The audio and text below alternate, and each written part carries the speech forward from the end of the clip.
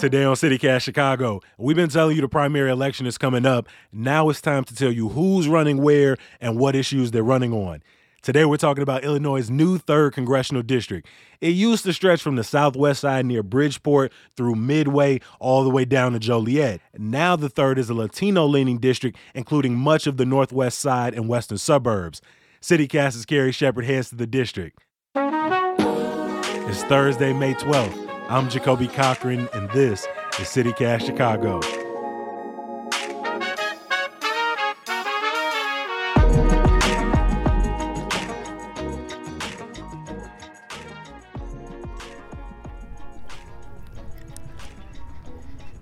So walking through Humboldt Park now. I am walking up to the boathouse to meet up with Mariah Woelfel, WBEZ politics reporter, and a friend of mine, and actually a neighbor. It's obviously a beautiful day. It's quite hot, actually. So there are people out walking their dogs. Humboldt Park, there are always people kind of sitting around, hanging out. I think I see her sitting on the steps. Hi. How you doing? Girl, we got to get in the shade. I know. It's a beautiful day in the beautiful 3rd district. How long have you been here? Oh, like 3 minutes. Oh, good. Yeah.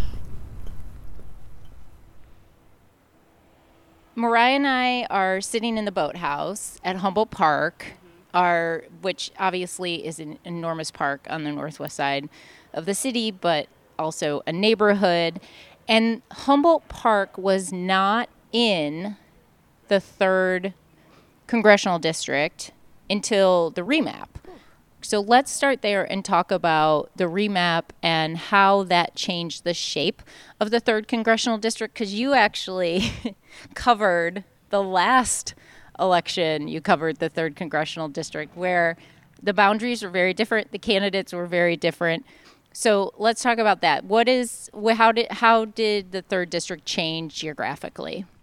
The concept is similar, where you have parts of the west side of the city. Previously in the 3rd District, it was like Bridgeport area, west sides of the city that then like sprawl out into the suburbs. Obviously, that's not like a new concept to get the population you want. Now with this 3rd District, it spreads from, like progressive areas of the city, like from Logan Square on the east end, all the way out, like I think like 30 or so, maybe 40 miles out into the western suburbs, like going all the way to Wheaton, Glen Ellen. It passes through Bensonville, Addison, and all the way west to West Chicago, and then even north to like parts of Bartlett. And so, yeah, you have these like progressive Latino areas of the city, and then kind of historically more Republican or conservative parts of the 3rd District. Let's look at with the 3rd District now what we have. Like you said, Logan Square, very gentrified in the last decade or so, hugely. It used to be largely Latino. Now it's a lot of young, white, probably families.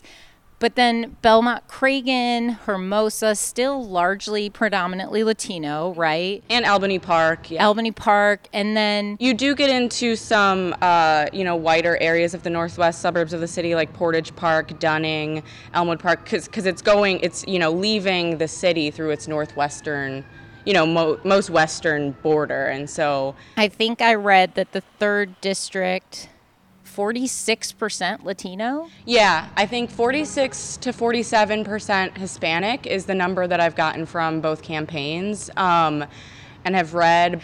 And so it's not a majority Latino district. It was built to be a heavily Democratic district, but it's built to be a Latino leaning district. And Got the it. largest, single demographic is Latinos, but it still doesn't make up a majority of the population. So let's talk about the candidates. You are obviously a Chicago City Hall reporter. So you know about Gilbert Villegas and his current position as the 36th Ward alderman and also the chair of the Latino caucus, correct? He's really leaned into his role as the Latino caucus leader. And obviously you see that with the remaps. The ward remaps. The ward remaps. But even before that, Villegas talks about this in his campaign too.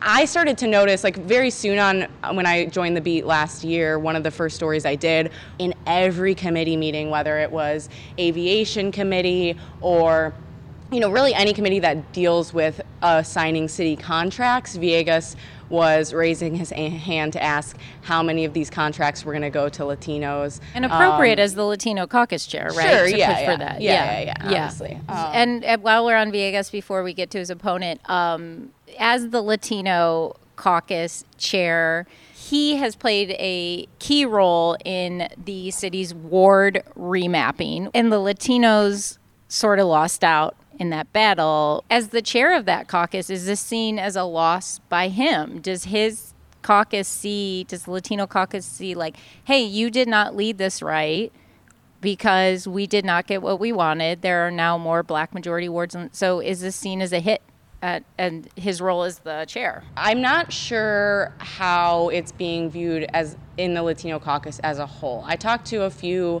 political experts and consultants in the 3rd district race about this, and they kind of see it as, like, either way, he has boosted his recognition as someone who has fought for Latino representation. Got it. So there are actually 4 candidates in the Democratic primary race, but we are primarily focusing on Gilbert Villegas, who we just talked about, and then Delia Ramirez, who's currently a state representative. Mm-hmm. In this area, yeah. Around this area. Mariah, tell us just really quickly tell listeners why we're focusing on just these, primarily on Villegas and Ramirez. Yeah, I think they're just simply the front runners in terms of fundraising, you know, hundreds of thousands of dollars versus tens of thousands of dollars, and also in terms of name recognition. You know, they're both elected officials already in and around this area of the city. Obviously, Villegas is pushing his credentials as an alderman and everything he's done for the Latino caucus. What is Ramirez really running on in terms of her bona fides as a state rep from this area? She's really running on her ability to be a grassroots organizer and worker. She relies on her work as a housing advocate. She's worked at nonprofit organizations. She's a board chair for the Latin United Community Housing Association, or has been, and the Logan Square Neighborhood Association. Has really kind of championed affordable housing. She says she's really championed affordable housing, expanding Medicaid coverage to senior citizens, regardless of their immigration status. And which big name endorsements has Ramirez picked up so far? Some well-known progressives, U.S. Congressman Jesus Chuy Garcia, who has huge name recognition in Chicago, I think.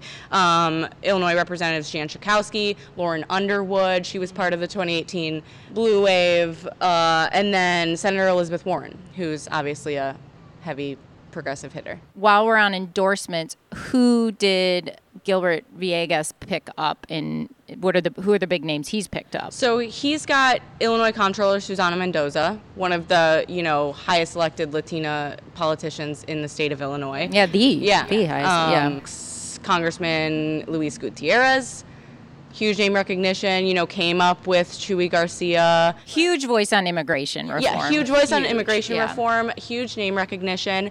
And so you kind of see that split between Chuy Garcia and Luis Gutierrez in this race. And I should say, Villegas, when you talk to him, Villegas considers himself a progressive and is also talking about the progressive legislation that he has pushed for in the city council, including, the universal basic income pilot program that the mayor passed. But this is the program that's going to give $500 a month to 5,000 Chicago families for a year. And that's a super progressive idea and program that he's pushing for too.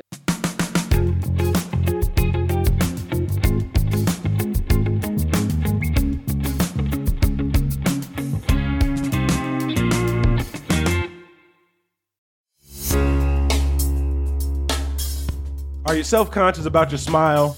Do you only allow yourself a closed-mouth grin? Well, with Aligner Experts, there's no reason for you to diminish your smile. As orthodontists, they have the privilege of witnessing the remarkable transformation of patients' smiles, which often translates into a profound boost in their confidence. Yet, there always seems to be a deterrent. I ain't got the time, I don't have the funds. Luckily, Aligner Experts is redefining convenient and accessible clear aligner solutions. With customizable treatments, transparent pricing, and their cutting-edge 3D scanners and dental monitoring technology, you can transform your smile through the convenience of your own schedule. Stop in at their West Loop or Lakeview clinic today for your complimentary smile assessment. Aligner Experts, your destination for advanced clear aligner solutions. P.S. They got another clinic on the way, so stay tuned for their Old Town location.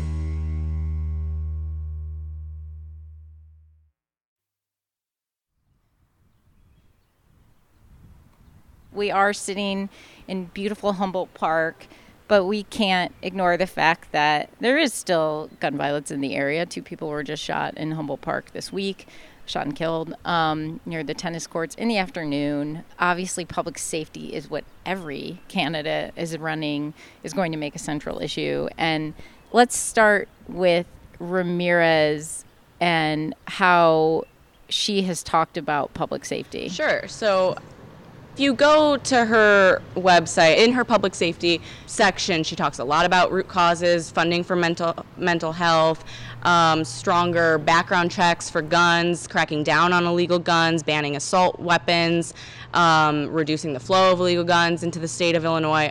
Huge issues for gun violence, obviously. Sure. When you ask Villegas, he talks about we need smarter policing, not less policing, funding for programs that work for police, better training.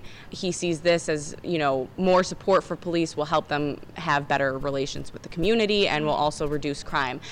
I think what Ramirez's camp is trying to do is break down what they see as a false dichotomy, because when I asked what is your position on defund the police, their camp responded, we don't think that's the right question to be asking, kind of shying away from the sloganeering. I think they are not trying to sloganeer about defunding the police or their position on, which has been used against her. People are saying some Gutierrez, who is backing Villegas, has said that Ramirez is about defunding the police, but her campaign says no.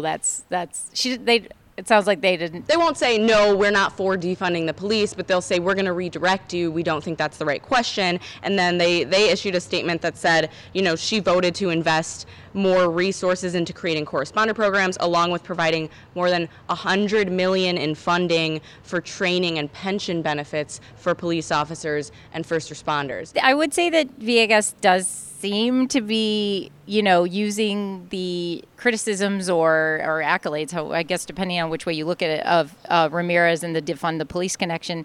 Because on his website it says, quote, I will fight to protect our community by demanding federal funds to hire more police officers and add more FBI and ATF agents to get illegal guns off the streets. I read as a bit of as a comment to appeal to some parts of the district on the farther northwest side that are where police officers do live. They tend to live in those areas, and perhaps maybe appeal to some people in the suburbs. Just wrapping up, what I always think is the most fun part in covering any election and race is when you get to go out and talk to the voters. Where have you been? What have voters said about the race? What are some of the issues they're talking about to you? Yeah, so I've been to Belmont Cragin and Bensonville primarily. Neighborhood on the northwest side. And Bensonville near O'Hare. I pretty much just sat, enjoyed the weather, and watched the planes. No, I'm just kidding. So I did go out to Bensonville and, spent, an hour and a half, 2 hours trying to talk to people about the race. Couldn't find a single person who was even aware of a June primary, let alone, candidates in that race. I think there are some challenges that these candidates are going to face with turnout. Who that benefits, we'll see. Yeah. I've heard from union workers who really like Villegas's track record of working with unions. He was a union person himself, and so he has those connections. Truck driver. He was a union truck driver before becoming an alderman, and so he relies on that a lot. And then Dela voters, they're Ramirez talking... Ramirez voters, yeah. They're talking about how they think that she's just like the most sincere grassroots candidate. That's nothing to sneeze at in a election in our area. Union support and also progressive grassroots. Absolutely. Mariah Woelfel, politics reporter at WBEZ, my former colleague, my friend, covering the 3rd Congressional District. Thanks, Mariah. Thanks, Carrie. Bye. Before I let you go, a little bit of news, y'all. The White Sox had to postpone yesterday's home game after multiple individuals on the Cleveland Guardians tested positive for COVID-19. It's actually the first COVID-related postponement this season in Major League Baseball. And some good news to get you through. Sticking with sports, you can catch me today on CHGO's The Chicago Sports Podcast. We're going to be talking about the Bears' new regular season schedule and some of our favorite road trip destinations for Chicago sports teams. You can see a couple of my picks in the newsletter at chicago.citycast.fm/newsletter. And as always, I appreciate you for listening. Lead producer Carrie Shepard and producer Simone Alisea will be in the host chair Friday and Monday, and I'll talk to you again on Tuesday. Peace.